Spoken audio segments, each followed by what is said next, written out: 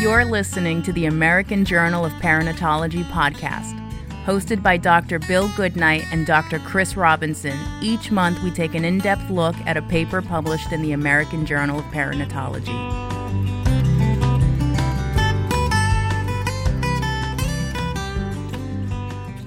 Today we are fortunate to have Dr. Alireza Shams-Shiraz from the Department of Obstetrics and Gynecology, Baylor College of Medicine, Texas Children's Hospital, on behalf of the co-authors to discuss their study, Short-Term Neonatal Outcomes in Diamniotic Twin Pregnancies Delivered After 32 Weeks and Indications of Late Preterm Deliveries.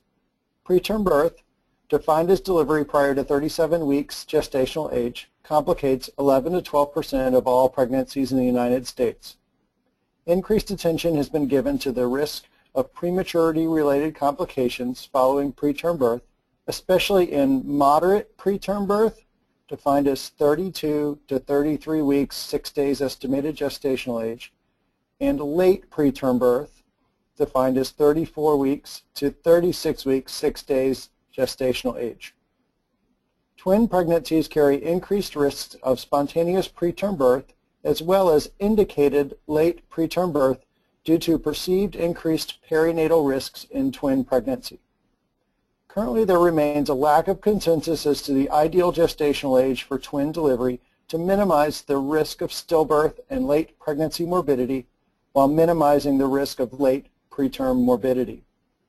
The objectives of this study were thus to determine the risk of prematurity-related complications in diamniotic twin pregnancies among those delivered moderate preterm birth and late preterm birth compared to delivery after 37 weeks. In addition, the investigators sought to determine the rate of elective versus indicated late preterm birth among this cohort of diamniotic dichorionic twin pregnancies.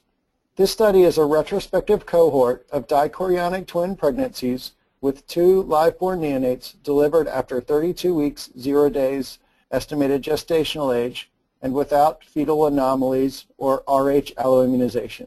The primary outcomes included composite respiratory morbidity and a composite non-respiratory adverse neonatal outcome. In addition, deliveries in the late preterm birth period were described as spontaneous, which included indications such as preterm labor and preterm premature rupture of membranes, or iatrogenic. The iatrogenic deliveries were further classified as evidence-based if the indication for delivery was based on recognized delivery indications, such as severe preeclampsia or non-reassuring fetal status, or elective in the absence of such criteria. Overall, 747 twin neonates were included in this study. 22.7% delivered moderate preterm birth, 32.1% delivered late preterm birth, and 15.9% delivered at term. Respiratory and non-respiratory morbidity were greater in the moderate preterm birth and late preterm birth compared to delivery after 37 weeks.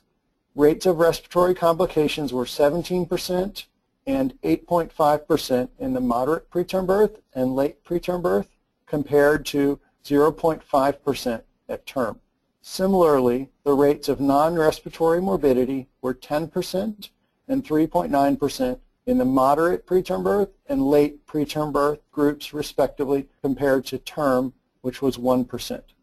In the late preterm birth group, 63.6% were the result of preterm premature rupture of membranes or preterm labor, while 36.4% were iatrogenic.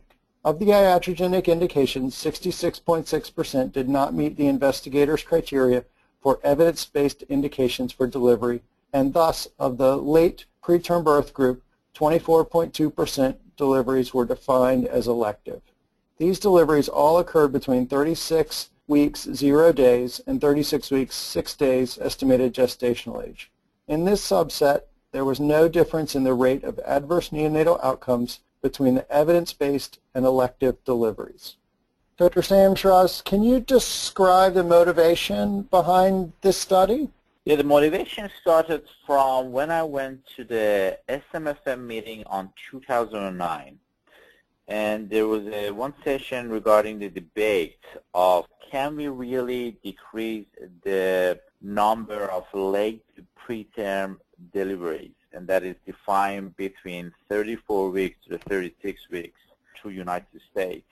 And that motivates me to come back and look at our data on twins, patient and twin, and see what is the real indications for delivery of majority of our late preterm births, that is again defined between 34 weeks to 36 and 6 and 7 days on our twin data patients. Your study examined the neonatal complications associated with prematurity as well as the indications for delivery.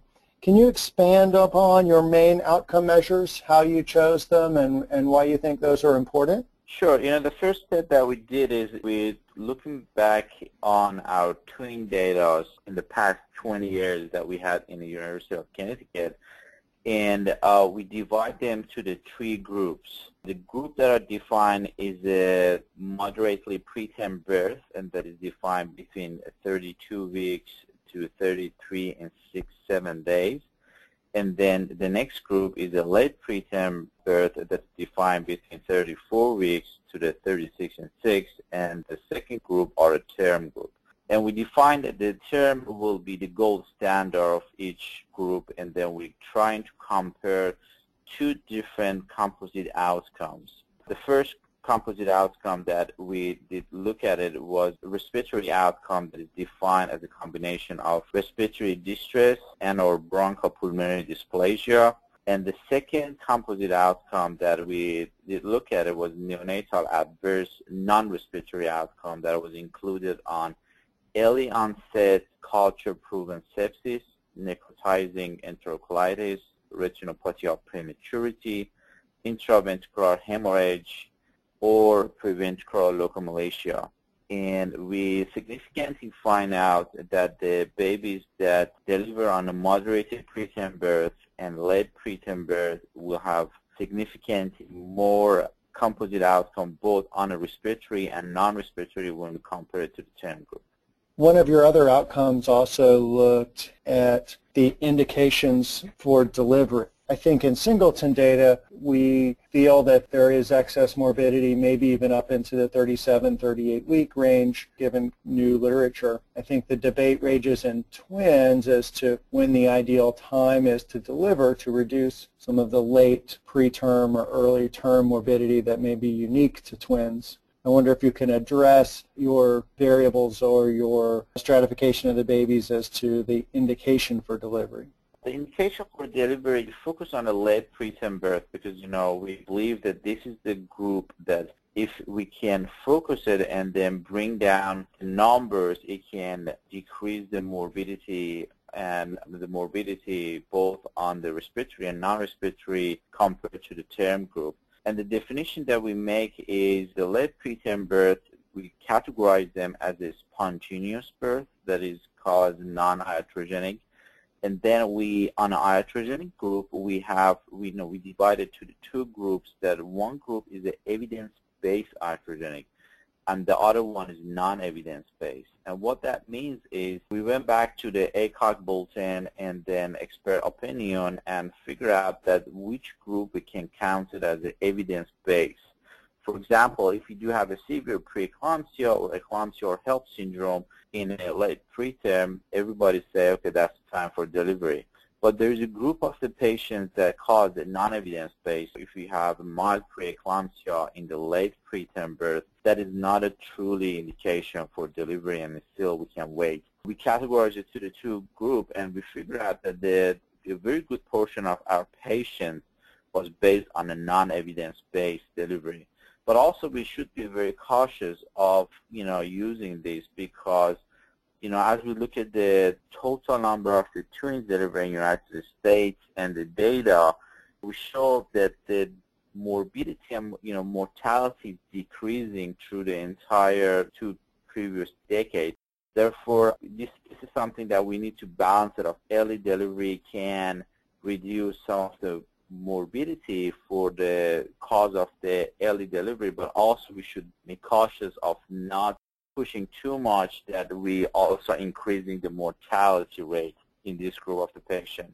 I think the time, you raise a great question regarding the time frame that your patients were selected. I think they go back to the early 90s up to today, and obviously a lot of changes in care have occurred across that timeline. Your study may not be powered to determine temporal changes in morbidity, but is that something that you've looked at in this data set? What we did is each one of those charts was reviewed by 2 residents, and then then was reviewed by one of the fellow, and then we get to the attending to make sure that everybody's agree of the reason of the delivery.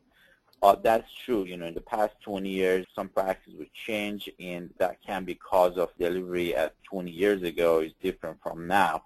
But the indication for delivery, we categorize them, and we figure out that this is the amount of non-evidence-based group that was delivered in the past 20 years.